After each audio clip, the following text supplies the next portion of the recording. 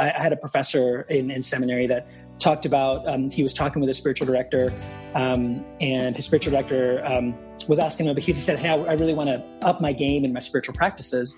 And he was thinking these great things like, I'm going to wake up in the morning and I'm going to pray for an hour and I'm going to read these books. And his spiritual director said, hold on a second, like, let's just back up for a second. And he says, tell me about the most stressful part of your day. And he said, the most stressful part of my day is when I sit down on my computer right before I open my inbox. And he says, well, what if before you did that, you took a second and you said, Spirit of God, these next 4 breaths are yours. I open to you in these next 4 breaths. And that was a rhythm that he had every day. Took maybe 30 seconds. Welcome to the Spirituality for Normal People podcast. Of course, there aren't really any normal people, but every person has a spirituality, whether plumbers or politicians, firefighters or farmers, entrepreneurs or entertainers. I'm Matthew Bruff, pastor and author, bringing you tips, guidance, and practical advice for how to live out and keep the life in your relationship with God. You can find show notes, books, and more at spiritualityfornormalpeople.com. This is episode 36. Today's episode features an interview with Rodrigo de la Sota. Rodrigo is the director of spiritual formation for an organization called Cyclical LA. He is from Los Angeles, that's the LA in that title, but as he says in his official bio, his roots will always be found in his native land of Chile. This interview, just get ready. This interview is going to totally blow your mind. It's just fantastic. Rodrigo is super deep and thoughtful, and you'll be listening, and I was listening just when I was doing the interview, I was listening, and you will think, wow, this is really making me think and think differently about spirituality and how this works and with God. And sometimes when Rodrigo's speaking, you're kind of like, am I following this? Am I getting this? And that is the moment when he gives an illustration that makes everything he was saying completely clear and fall all into place. So I don't know how he does that, but he has these amazing illustrations to help us understand spirituality and psychology. He has a psychology background. It's just get ready. This interview is so awesome. Like, we have awesome interviews on this show, and that's really nothing to do with me. I'm so thankful for having the guests that we've had on this show, and I'm glad we're back to the interview format. It was fun to read my book to you and all of that, but we're back to some interviews. Although I think for Christmas, I might actually be doing some kind of Christmas special, because, it seems like this is sort of like a radio show or something like that, and it seems like we should have a Christmas special. So that might be something different yet again. We'll see. Get ready for that. But this interview, you're going to love it. So I should say, we're in the season of Advent, and it's this time of waiting. And I don't know if I've mentioned this on the podcast, but I feel kind of somewhat bombarded. Actually, I did a video about this on Facebook. So if you go to my Facebook page, just search for Matthew David Bruff on Facebook, you'll find the Facebook page. The last name is Brough. And I did a little video there about kind of feeling overwhelmed and bombarded by lots of different things you could do for Advent. I know we're already into it now. Like devotionals and special readings and different activities, and make sure you're giving and make sure you're serving and doing all of this stuff. Advent is kind of this explosion of activity, even though the roots of this season are not really around being busy and having activity. But it's kind of seems like, commercially we build to Christmas, and it's just lots of activity, lots of parties. We're busy, and the church and leaders in the church, and I'm sure I will do this at some point where I'll probably write some kind of Advent devotional, and even those devotionals that we have are intended to help us sort of slow down, but it just seems like at least the week before Advent, I just saw so many get this devotional, get this activity, do this for Advent. What's your Advent practice going to be? And I just thought, wow, this is a lot. So I shared on a video about how I've been using an app on my phone to read the Divine Office or Praying the Hours, and that my Advent practice is going to be just to continue doing that. And hopefully that practice is going to continue after Advent is over. Although I did mention that I may do something different for Christmas, for the Christmas season. So if you want to watch that video, you can go search for it. Or if you want to download that app, it's pretty easy to find. It's just called Daily Office or Liturgy of the Hours on the go. And it just helps you go through those pattern of readings and prayers on a daily basis for every day of the year. So, I just thought I would let you know about that. And just if you're feeling kind of hectic over Advent and not really knowing where to turn, maybe instead of trying to figure out what you're going to do just for the season of Advent, you just start something new, start fresh, read the Psalms if you need to. I know I talk about that lots. And don't think about this as my Advent thing. Maybe that's not for you. Maybe it's a time for you to just restart and start something new and get back to praying every day or whatever it might be. Now, I'm saying all of this, but you're going to listen to this interview with Rodrigo, and you heard the clip at the beginning of the episode as well. And he is going to help you as well kind of shift your thinking about spiritual practices even, and what they're even for, or how to understand them. So at the very, very end as well, there's a bunch in here, but at the very end, there's this thing about having sort of simple anchors throughout the day to remind yourself of that you're loved, you're held by God. It's just great. So maybe this is what you need to hear, especially in a time of real busyness, or what can be a time of real busyness. All right. I also sent out an email to people who are on it's like a subscriber list, which if you're not on it, you can go to the Spirituality for Normal People website, spiritualityfornormalpeople.com, and there's a thing there that says sign up to get a PDF that has 6 tips for staying connected to God. When you sign up to get that, you get it for free. But you'll also get emails from me periodically just about new podcast episodes, or if I've got a question, or if there's a new book coming out, or just something that I might find interesting that I want to pass on to people. So you get really more than just the guide. So if you haven't signed up for that, you can go get that. But today when I'm recording this, I sent out an email to that list and just asked a question, because I've been thinking about changing the name of this podcast. When I started it about 8 months ago, I put a bunch of thought into the name, but maybe not a ton, and I called it Spirituality for Normal People. And it turned out that a couple of the guests that I've had on here have accidentally called it Spirituality for Ordinary People rather than Spirituality for Normal People. And every time I've heard someone do that accidentally, I think, I've thought, oh, why didn't I call it Spirituality for Ordinary People? Maybe that would be better, because I feel like normal as a word, kind of talking about normal people, is a bit of a loaded word. It's kind of like, and I even say in the intro, not that anybody's normal. And so I asked today, should I change it from normal to ordinary? Is that maybe a better word with kind of less loaded? Now language is kind of slippery, so there are problems with ordinary as well. And some people are suggesting real, but there's some problems with, I just don't think that has the same ring to it. Spirituality for real people. I just think spirituality for ordinary people sounds like it has a nice ring to it. There's problems with ordinary because it's kind of saying, well, is anybody ordinary? Well, not really either. I think everybody is special and unique in a particular way. So in some ways, nobody's ordinary. Neither is anybody normal. But yeah, maybe ordinary's just got a little less baggage than normal. I mean, I'm trying to shoot for just like regular people, just ordinary people, and spirituality, like not for the elites, not for highly intellectual people, not for, the theology department.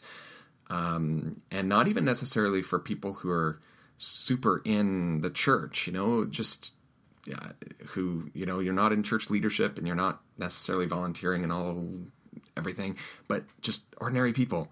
And it turns out that ordinary people or normal people actually are pretty quirky and pretty not normal.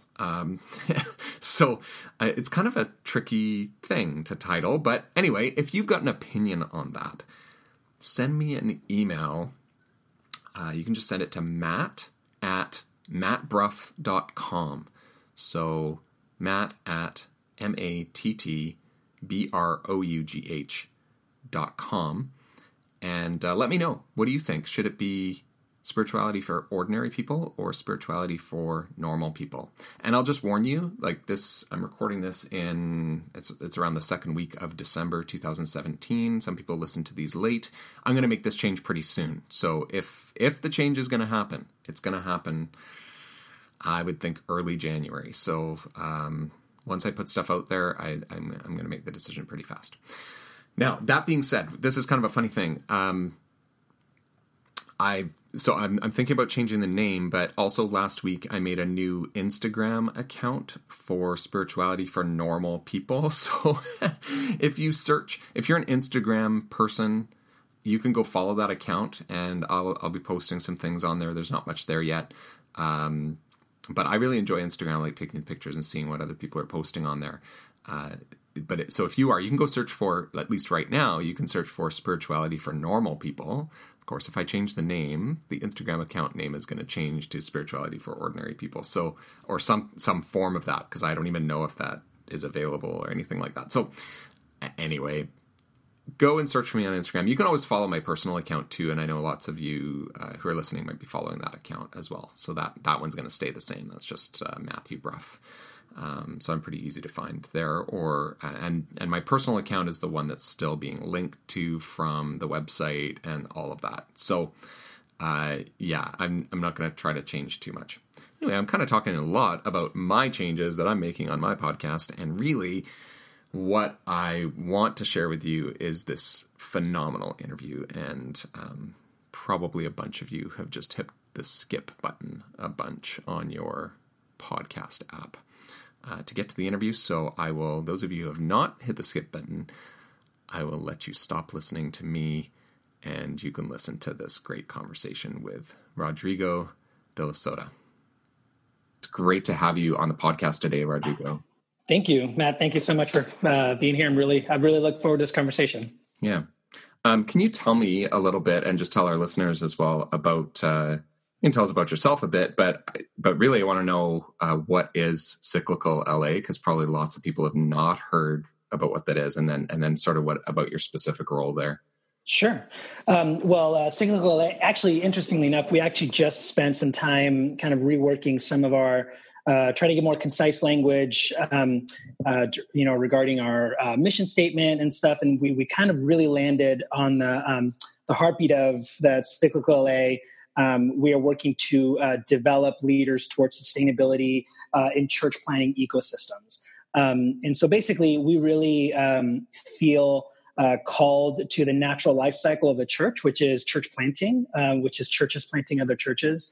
But we do realize oftentimes that folks who actually either feel drawn to church planting or are part of a church planting process are usually just feel very alone and feel very unsupported. That's why some of the statistics are so heavy and church plants not working out. And so Nick Warnes, who was the founder of really kind of got Cyclical off the ground, began by, at the church plant that he had formed, started gathering leaders, started creating kind of summer cohorts there, and that kind of naturally funneled into kind of a system of gathering leaders who are both interested in church planting and are in the process of church planting for just a place of mutual support, a place of training and development. And it really has kind of like three major cycles, which is kind of like where the cyclical term comes from. We begin with folks that are discerners, folks that are just exploring whether church planting is for them. And we really believe that that's actually one of the most important and sacred parts of it, because oftentimes things don't start until someone is already in the movement, already doing it. But we feel, that time when folks are actually wrestling through and asking the questions and wanting to find information is a real sacred time. And so we begin with folks that are in the discernment process, and then we have folks that are starters. Those are those that actually have started some kind of work, some kind of a new worshiping community. And we use that term very broadly, very intentionally. And then our hope is that discerners, and our experience really has been that discerners become starters who plant churches, who foster up other discerners who become starters and develop churches. Right. So that's a little bit kind of the overview of what cyclical is. Mm-hmm. My specific role within that is I'm the director of spiritual formation. So I work with just my heart, and then kind of in partnership with Nick, is we want to see leaders that aren't just trained but are also healthy. We really come to terms with the fact that for folks when they're coming into church planting, and I think when it comes into ministry in general, is that we come in with the best of intentions. We come in with an intention to serve God, to serve people, to love others well, to have it balanced with our family. And so we have all these ideals in regards to our intentions, but quite often our intentions just crash into the wall of our capacities. And we're just faced with the reality of that we just don't have the capacities to do the things that we intended to do. And so that's kind of my role, is to work with folks in regards to their own spiritual health, their own kind of internal scaffolding, if you will, with the hope of being able to sustain kind of the work that they're doing. I kind of, one of the taglines that I always kind of come back to is that our capacities to love others well is never going to exceed our experience of being loved well by God and by others. And we really believe that church planting in specific is a very strategic time for that.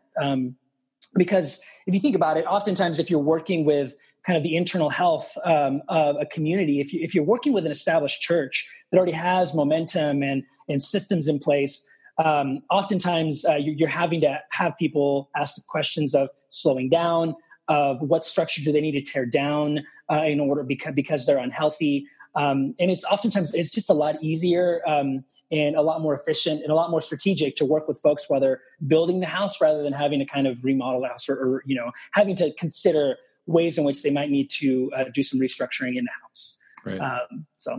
That's just a little bit about that. Yeah. And I think it's kind of awesome that the organization has your role specifically there, and sort of an acknowledgement of that's something that's needed. Like, I don't know that I've seen that in a lot of places where sort of the focus is more, especially around church planting, the focus is often around the strategy. Yeah. And, how are we going to do it? And then let's just find some really great leader, and then they're through them being really dynamic, then a church is going to be planted and it's going to be great. Yeah. And just tons of weight gets put on the shoulders of that leader. So I think it's awesome that there's sort of this emphasis on spiritual health. Yeah. And so I think that's just great. Yeah, it's interesting because we just had a conference here a week or so ago, and another fellow worker that works with the Evangelical Covenant Church, his name's Tim Morey. He's been doing church planting for a while, and he said something that just really stuck with me. And he said, in my experience, pretty much every time that a church plant has failed, it wasn't because the leader wasn't a good preacher, or didn't have the skill set, or didn't have theological training. It pretty much always had to do with the fact that they just didn't have the character scaffolding or the emotional scaffolding to be able to sustain the work. So it's always a matter of the heart. I have a story that I always kind of go back to is I have a friend in college who raced motorcycles. And so he'd always, every time I'd go up there, he'd take me into the garage and show me kind of how he was tinkering with a bike, because it's kind of all about a power to weight ratio. So you want to get the least amount of power for the most amount of weight. And he's always telling me, he's like, oh, I took X amount of weight off the bike by changing this and that and the other. And one time I went up there and he had kind of lost a lot of weight, and so I was asking him about it. I'm like, man, you look good. And he told me, he said, I had an epiphany. He said, I could spend thousands of dollars taking 10 pounds off of that bike, or I could spend $0 and take 10 pounds off of me. You know? That's great. Yeah, and so it's really the idea that not only are we helping folks to do different things in regards to building the bike, because building the bike's important, but they're going to be doing things differently because they're different, and that's usually the biggest bang for your buck in regards to the development of leaders and really kind of the sustainability of a church is the health of the leader. Yeah. And I think, we're talking about church planting, and that's kind of what you do. And I'm a church planter as well. But I think that applies in other areas of life, right? Like I would think so, that when we tend to our own spiritual health, our own health in general, it's going to make us obviously more effective as well. Mm-hmm. And then in whatever kind of place in life that we're engaging, it's probably going to make that a better kind of engagement. Yeah. So. Yeah. No, I think that kind of goes to the idea that I think oftentimes matters of spirituality are just assumed, like whether it's folks in seminary or even like people within the church. It's like, oh yeah, just read your Bible and pray. And well, it's interesting. It feels like, especially when it comes to things like prayer, oftentimes it feels like so much of our effort is in telling people how important prayer is, and I don't think anyone argues that, you know. It kind of feels like if a couple goes in to see a marriage counselor and the marriage counselor just looks at them and goes, "You guys really need to communicate," you know, and they're like, "Yeah, that's why we're here, because we need help because we're having issues with that process." Right. So we're kind of already talking about this, but I picked up in your bio, it says that you have a passion to help others explore how theological reflection and psychological development can have a meaningful conversation and how sacred space can be discovered in all things. Can you say what that means? Some people say unpack that, but I'm not a big fan of the unpack that. But what is that? Sure. Well, for me, when I started my educational process, I was going down the road of psychology. I just was very drawn to kind of that process and that part of development. But I couldn't get away from my desire for theology, my desire for vocational ministry. And so it really kind of, it led me down to the path of like, how do those two things interact? Like, how do those two things integrate together? Because oftentimes when it comes to theology, it's all about, preaching and teaching the ideal. Like, here's who we should be. And usually all that ends up, like, we learn more and more what the ideal is, but that ends up just leaving us, the only option we have is guilt, because if we're to be the ideal, it means we have to try harder. And the harder we try, the less we do it. And so it just leads us to a path of guilt oftentimes. But I don't know, like, that's what my tradition is all about. Like, that's the Presbyterian Church. We're all about that. Like, that's great. Like, make people feel guilty. And prayer of confession, and it's fine. There we go. I hope people are picking up my sarcasm. No, for sure. And I think I always in some of the workshops and stuff that I do, I always kind of begin by showing a picture of the little engine that could, and it's like, I think I can. And then I found this cartoon of that engine, the little engine panhandling, and his sign says, "I thought I could. Wow. But yeah, for me, it really came down to the idea of, can we understand the developmental process through a spiritual lens, and that led me to kind of like the tradition of like Christian mysticism and some of like the church fathers that really, that was the heart of what they talked about, is can we understand the way that we grow and the way that we develop and mature and change? Yeah. So how can a sacred space be discovered in all things? That for me really has to do with the fact that I think when we think of spiritual practices, when we think of quote unquote experiencing God, we think of it as someplace we have to go, something we have to do. But for me, I kind of really begin with the assumption that God is present in all things. And the beauty oftentimes is lying there just below the surface. And if we just open up to the beauty of God in a conversation, in a dinner party, in having coffee, in exercising and taking a walk, God is present just below the surface. And whether or not God is present isn't in question. And it's just a matter of whether we're open to it. For me, one of the things that I've really valued in that is that whether or not our kind of intention to be open to it or not does not dictate God's posture and God's intention to be there. God is there just because God loves us and God wants to be present. Yeah, that's awesome. And I like as well when you're giving examples of where God it's everywhere, but noticing in a conversation or with friends or coffee shop, like many of the things you're mentioning are indoor things, and I like that because right now it's really cold here. I'm in Winnipeg and you're in LA. So I thought, he's going to talk about, going outside and, while you're surfing or, whatever. And that doesn't always work for like 6 months of the year where I'm from. Oh, yeah. We still go out and walk in the middle of winter as well. I'll probably go for a walk later today. But I think to remember as well that it's not just, I really like getting outside and being in nature. I think that's awesome. Yeah. And a great way to know God's presence, but it's good to find indoor options too for us Canadians. Yeah. I think a very self-centered and egotistical common thing about that people think about folks in LA, especially Southern California, is that our posture is, folks from other places come to us and say we could never live in LA because we just love seasons too much. And folks in LA says, yeah, we love seasons too. That's why we live somewhere that skips the crappy ones. Right. That's good. All right. You also and this may be just about certain kinds of prayer. And I know I struggle with this as well in my role as a pastor is how to, teaching people how to pray. I actually think is challenging or can be challenging. Like I maybe lean a little bit more towards reminding people to pray.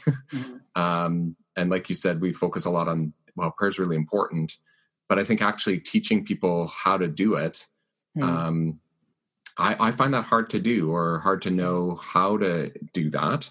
And then you sent me a link in our emails that we had that was to a video where you were talking about a particular kind of prayer, which you were calling a prayer of recollection. And you kind of walked people through in that video what that was and how to do it. And I thought that was really, really helpful. But maybe you could even just talk about that kind of prayer or other things that you might think are important that might be helpful for pastors trying to teach people how to pray, or also just for people in general about if they're looking for, I don't really know exactly what to do, or I'm having trouble with prayer. What kinds of things should I be paying attention to, or what can I do? Sure. And again, for me, like the biggest part where this comes from is having to sit with my own experience in regards to what's been meaningful and transformative in the journey that I've been on. Mm-hmm. And I think for me, like it was very, very helpful when I was kind of led through the idea of like, what does it mean to understand prayer through a relational lens? If we actually understand the same relational dynamics that happen in other relationships that we have, and I think sometimes we can really approach prayer in a very transactional and informational lens. Like, am I doing it? And the biggest question is always, are you hearing from God? Is God speaking to you? And are you listening? But for me, like, I think of, like, if you think of like the last conversation you had that just went on for hours and just kind of felt timeless, and if I asked you about that, if I asked you to tell me like specific things that the other person says, like you might be able to tell one or two things, but if I ask you about like, how did that feel? How did you experience the other person? How did you experience the other person experiencing you? Then we really have a lot of stuff to unpack. And so for me, it really comes through the lens of not whether or not we are hearing from God, but whether we feel heard by God, whether we're having the experience of feeling that we can be unburdened and open and honest and truthful with whatever's going on inside of our heart, and that God is simply there in providing the experience of helping us feel known and heard and seen. So that's kind of like the biggest place where I usually start from. And specific to what you're kind of referring to, the prayer of recollection has probably been one of the most significant spiritual disciplines that have been part of my journey. And it comes really from a lot of the work of Teresa of Avila, which, she was a church mother long time ago. And the thought of it isn't like recollection in regards to remembering, but recollection in regards to regathering, recollecting. So it really comes to the sense of that all of us have all these different parts of our identity, all these different identity hats that we have. And none of those are bad in and of themselves. They're parts of who we are. But the prayer of recollection is really an idea of what does it mean to regather those things almost under the umbrella of the deepest part of who we are, which is our identity in Christ.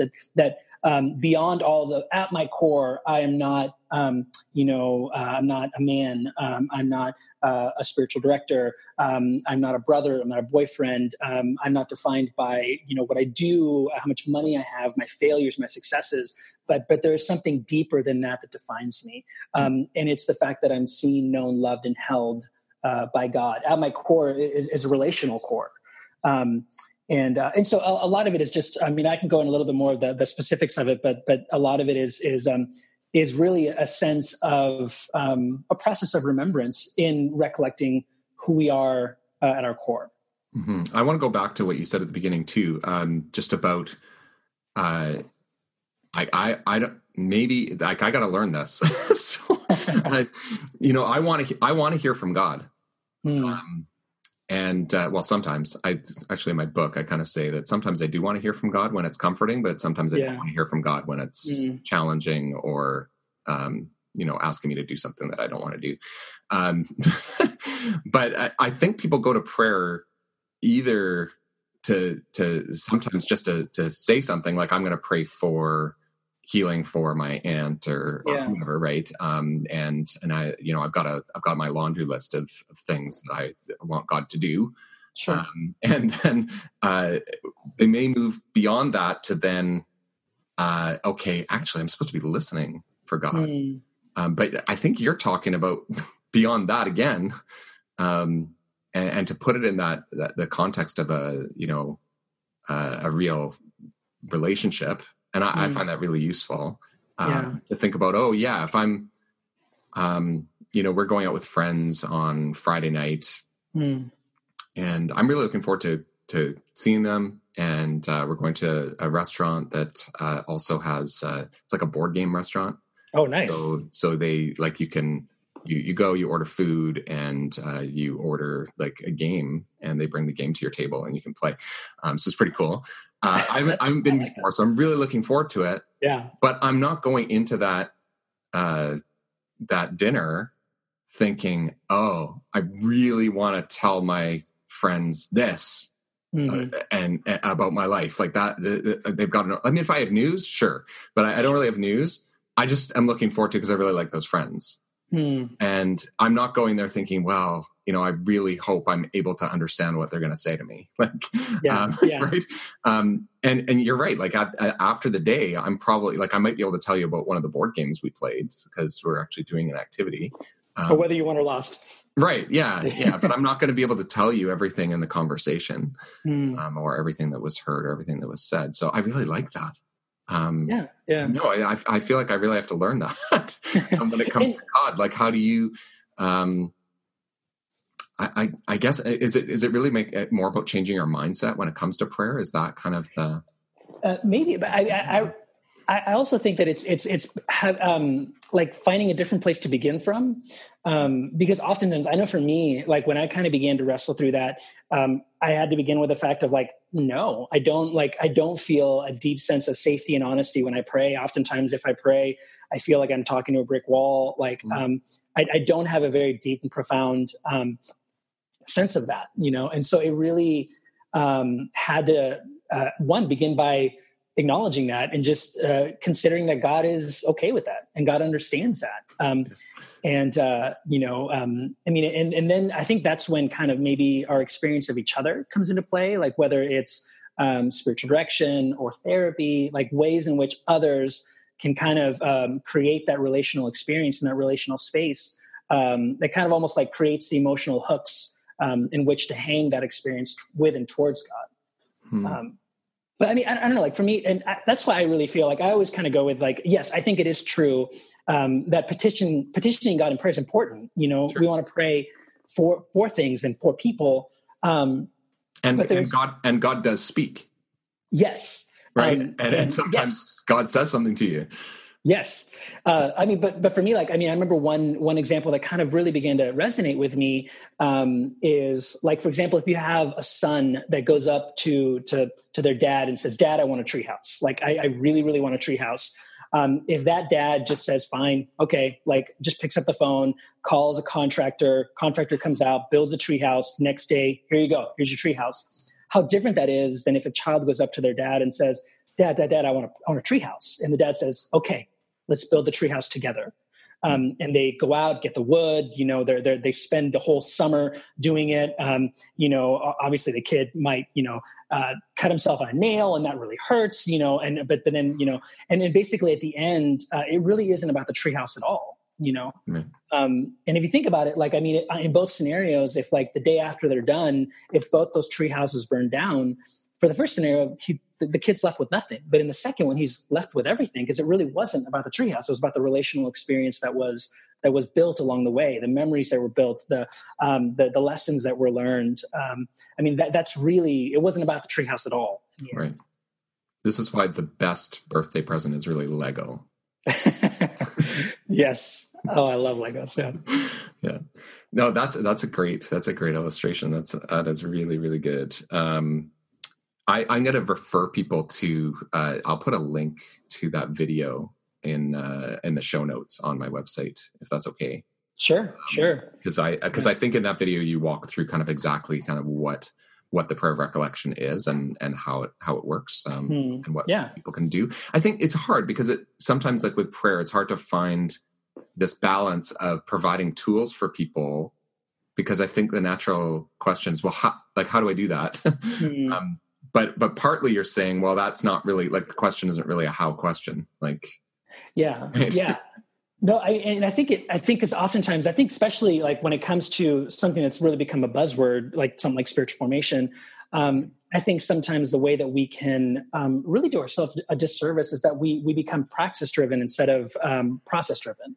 Right. We just think, okay, like learn a different practice, do Lectio Divina and, go do prayer of examen or whatever the practice of choice is. And that's great. I think we do need to learn practices, but I think that the real meat of it is how do we understand our process in the midst of that practice? Like if I go do Lectio Divina and it's just dry as dirt, oftentimes the only thing I have left is, okay, I failed. Like I didn't do something right or God failed, rather than having the space to say, wait a minute, this feels dry. Okay, let's begin there. Let's unpack what that means and how that feels. Because that's really it's the experience of the fact that we lead with our body in order to open the heart to the Spirit of God. And so in leading with our body, we just become aware of what's in our heart. And that's where the real meat and potatoes of relationship is found. Yeah. That's so true. Like I've been, for the last few weeks, I've been praying the hours, like using, although I'm not doing all of it. So mostly the morning one. But, and I have to remind myself, like, cause I'm somebody who's kind of goal oriented and like to complete things. Sure. So, and I like to be efficient, and that's really not that's not a good trait when you're doing something like reading the Psalms or the hours. And a lot of the hours are Psalms actually to read anyway. So I have to remind myself, okay, slow down. Like, read the words and actually like it's okay to stop and think about what you're actually reading. Because I so quickly will just like, okay, I get it done. And then I can say, I've done the morning liturgy, for 10 days straight, Here's your gold star. Yeah. I've accomplished my tasks because that's what drives me. And part of that is good because then having that goal actually, it makes me do it every day. Sure. So I think I kind of need that, but then in it, I've got to remind myself, okay, like slow down. This is like you and God together. And here's this resource to help you do that. Yeah. But it's not about what I'm reading or even if I complete it for that day. It's, so I think it's really helpful to hear you kind of talk about that and the reflection on the process being what's important. Yeah. I mean, it's definitely, it's a lot more vulnerable. And I think that's what can kind of be scary sometimes. Yeah. It's easier actually to just be able to check off and say, okay, I read my Psalms for the day and I've done that all month. It's easier to just say I've done that. Sure. Or to feel the guilt of I haven't done that. Yeah. Yeah. Oh, I do that too. Yeah. You're entirely alone. I didn't actually. You're the only one. I'm saying I've done this today, and I actually didn't do this mornings. So now I feel guilty. So thanks for helping me with that. I appreciate I could serve that role in your life. Yeah, that's good. We're going to kind of shift gears a bit because we talked a bit beforehand, but also you emailed me about this, that you do workshops on the theology of adoption. And I know you've had experience with kind of foster care and adoption, kind of helping others through that, but also just kind of understanding that. And I think you did some of your academic work was around that as well. So I'd love to hear about that, because it sounds like you're pretty passionate about that as a topic or a subject or something that people ought to know about and understand. Sure. Yeah. Yes. I mean, and again, for me, like I remember kind of towards the end of my grad thesis, when we kind of talk about like, why did you write this? I mean, the only way that I could put it is that I felt like to some degree, I was kind of trying to understand my spiritual autobiography. In other words, like trying to understand my experience and find language that helped make sense of that.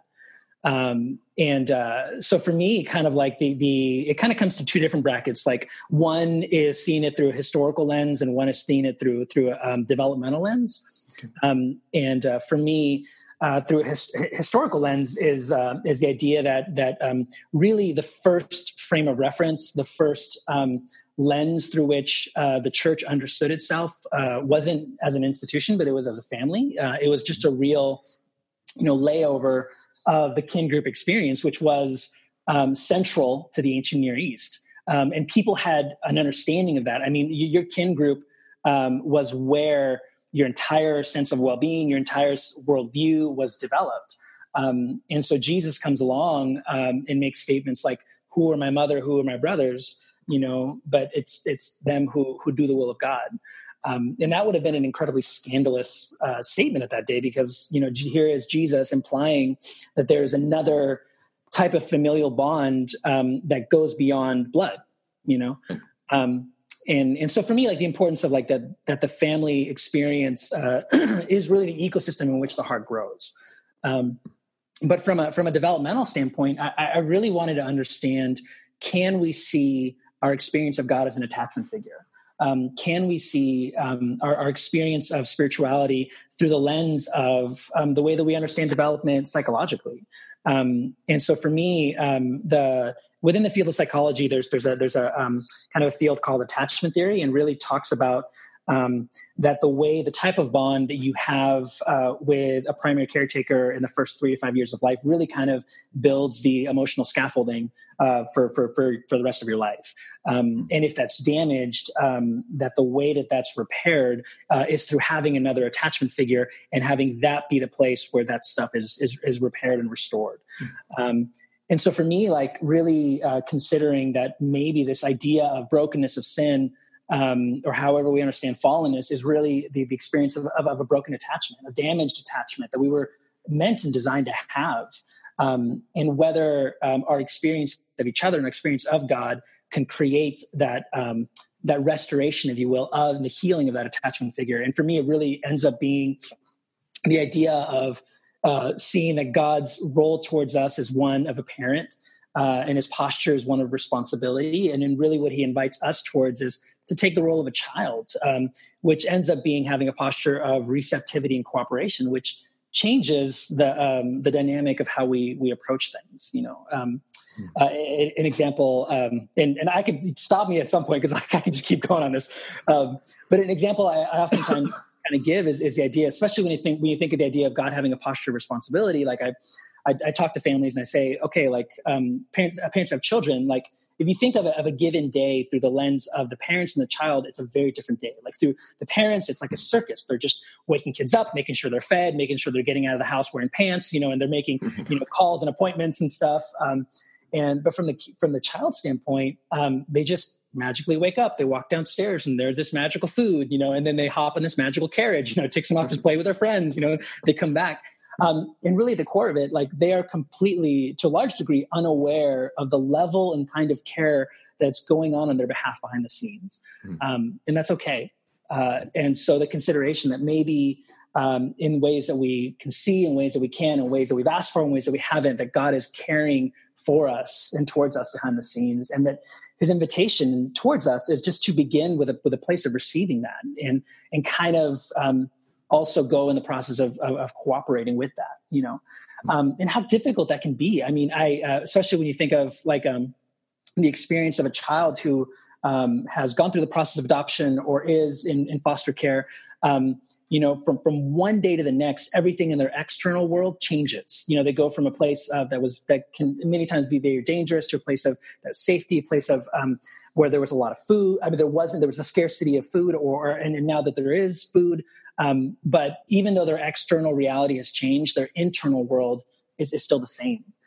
And that's okay. Like that really, it creates a place to where those two worlds can kind of reconcile together. And for us, I mean, you think about like oftentimes salvation is put in the sense of like that from one day to the next, things change. We go from being alien to God to being brought near, but yet that doesn't change the internal world that we bring into that process, and that God's okay with that. That God understands that, and God actually invites that process. He helps us, carry our emotional luggage into our new home. Yeah, I don't want people to miss like the power in that illustration. Just understanding God as parent and God behind the scenes caring for us, and us not really being able to glimpse that. I think there's a lot of power there. I'll probably steal that for a sermon. Well, and the thing I love about it is the fact that it's like our capacity to internalize that, our capacity to really believe that on the inside doesn't change the fact of whether it's there. God is caring for us and loving towards us, whether or not we see it, acknowledge it, or can receive it. That doesn't determine whether or not God is present. Right. Yeah, exactly. Yeah. I love that. Can you talk a little bit more specifically about like when you're talking about theology of adoption and adoption specifically, like what are you talking about there? People might not necessarily be familiar with what that might be. Well, I mean, for example, if we see in the New Testament, there are 5 instances in which Paul frames this experience of salvation using the language and imagery of adoption.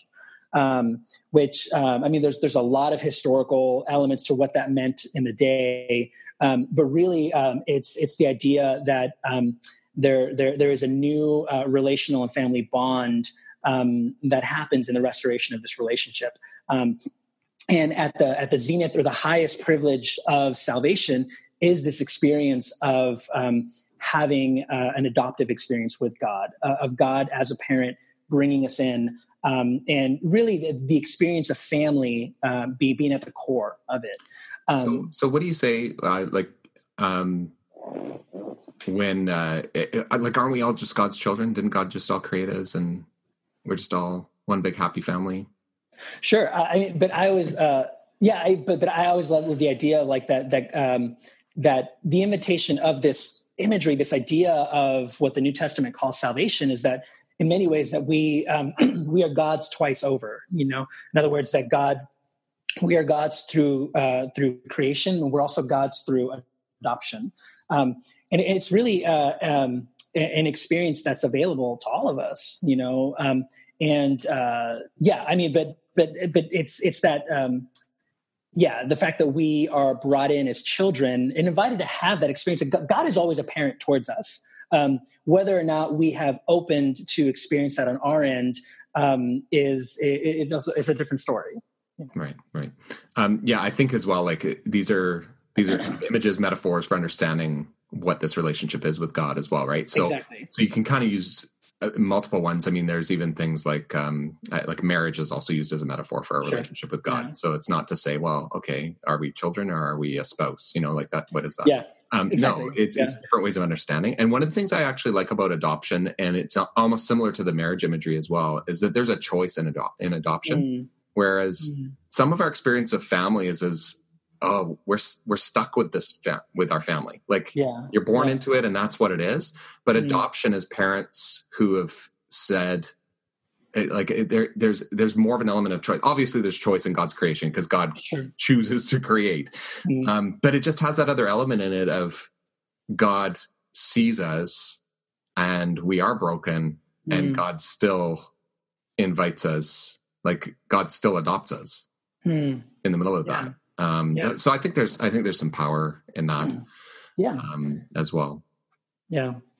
I mean, and it really also goes back to the idea of we look in the New Testament, it begins with people having an experience. Like they are having some kind of a mystical experience that they're just trying to make sense of. And they're trying to find language that kind of encapsulates it.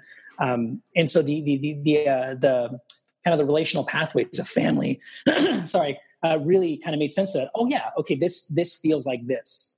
Yeah. Yeah. I think, is there something as well about kind of the children of Israel being, God's children, and then sort of Gentiles being like the adoption being the offer to others? Is that there in the text? I know I'm kind of straying from what we're talking about, but no. You've studied this more than me. Yeah, so. and it definitely is. I mean, and I think it's always a matter of, at least if we understand the progressiveness of the things that Jesus was saying, it's always a matter of nearness. Like if you think, for example, of a term that we're all very, very familiar with, is the idea of that God is Abba, Abba Father kind of thing.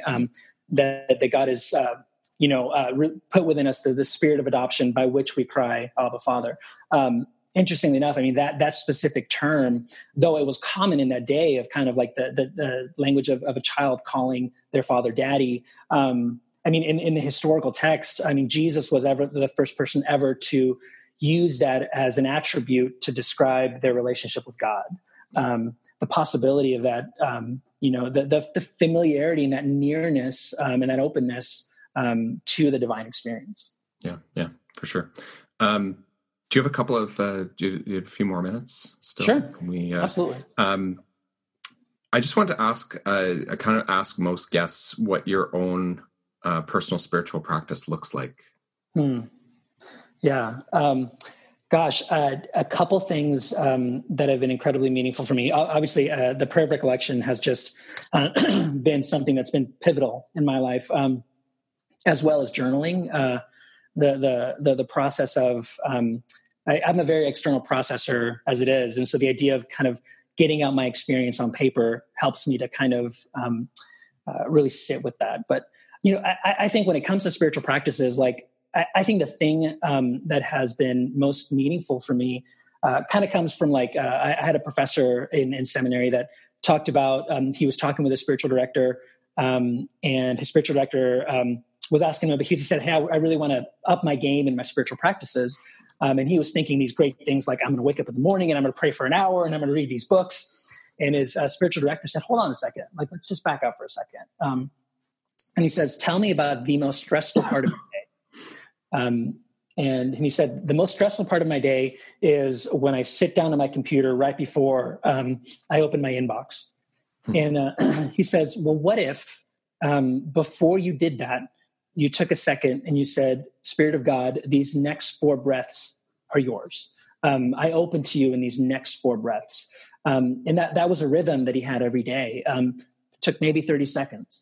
But it was one of the most transformative, because it was a reorienting kind of part of his day. So I do have kind of like rhythmic kind of practices that I do. But for me, having those moments to whether it's if I'm driving in the car or if I'm finding myself kind of off center in the day, having those very simple rhythmic callbacks of prayer to recenter me that at the core of my being, I'm not defined by my experience, but I'm loved and known and held in the midst of that. And I open to God in the midst of whatever. Like having those simple things has probably been the most influential thing, kind of consistent rhythms in my spiritual practices. That's really good. Yeah. And you've already answered my last question. I answered that last question. So that was really good. I'll just say thank you, Rodrigo. I really appreciate you coming on today. I don't know if there's anything else that you really wanted to share that you think our listeners need to hear today. Trust me, I've exhausted everything, I guess. Yeah.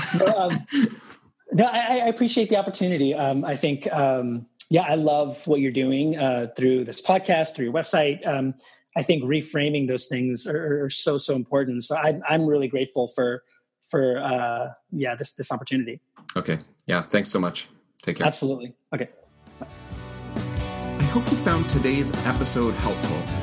Don't forget to check out the show notes at spiritualityfornormalpeople.com. There you can sign up to get the free short guide called 6 Tips to Get Consistent in Connecting with God. And when you do that, you'll also get the latest updates and news from the blog, plus book announcements and anything else I may be working on. So head over to spiritualityfornormalpeople.com and sign up. Thanks for listening today, and take care.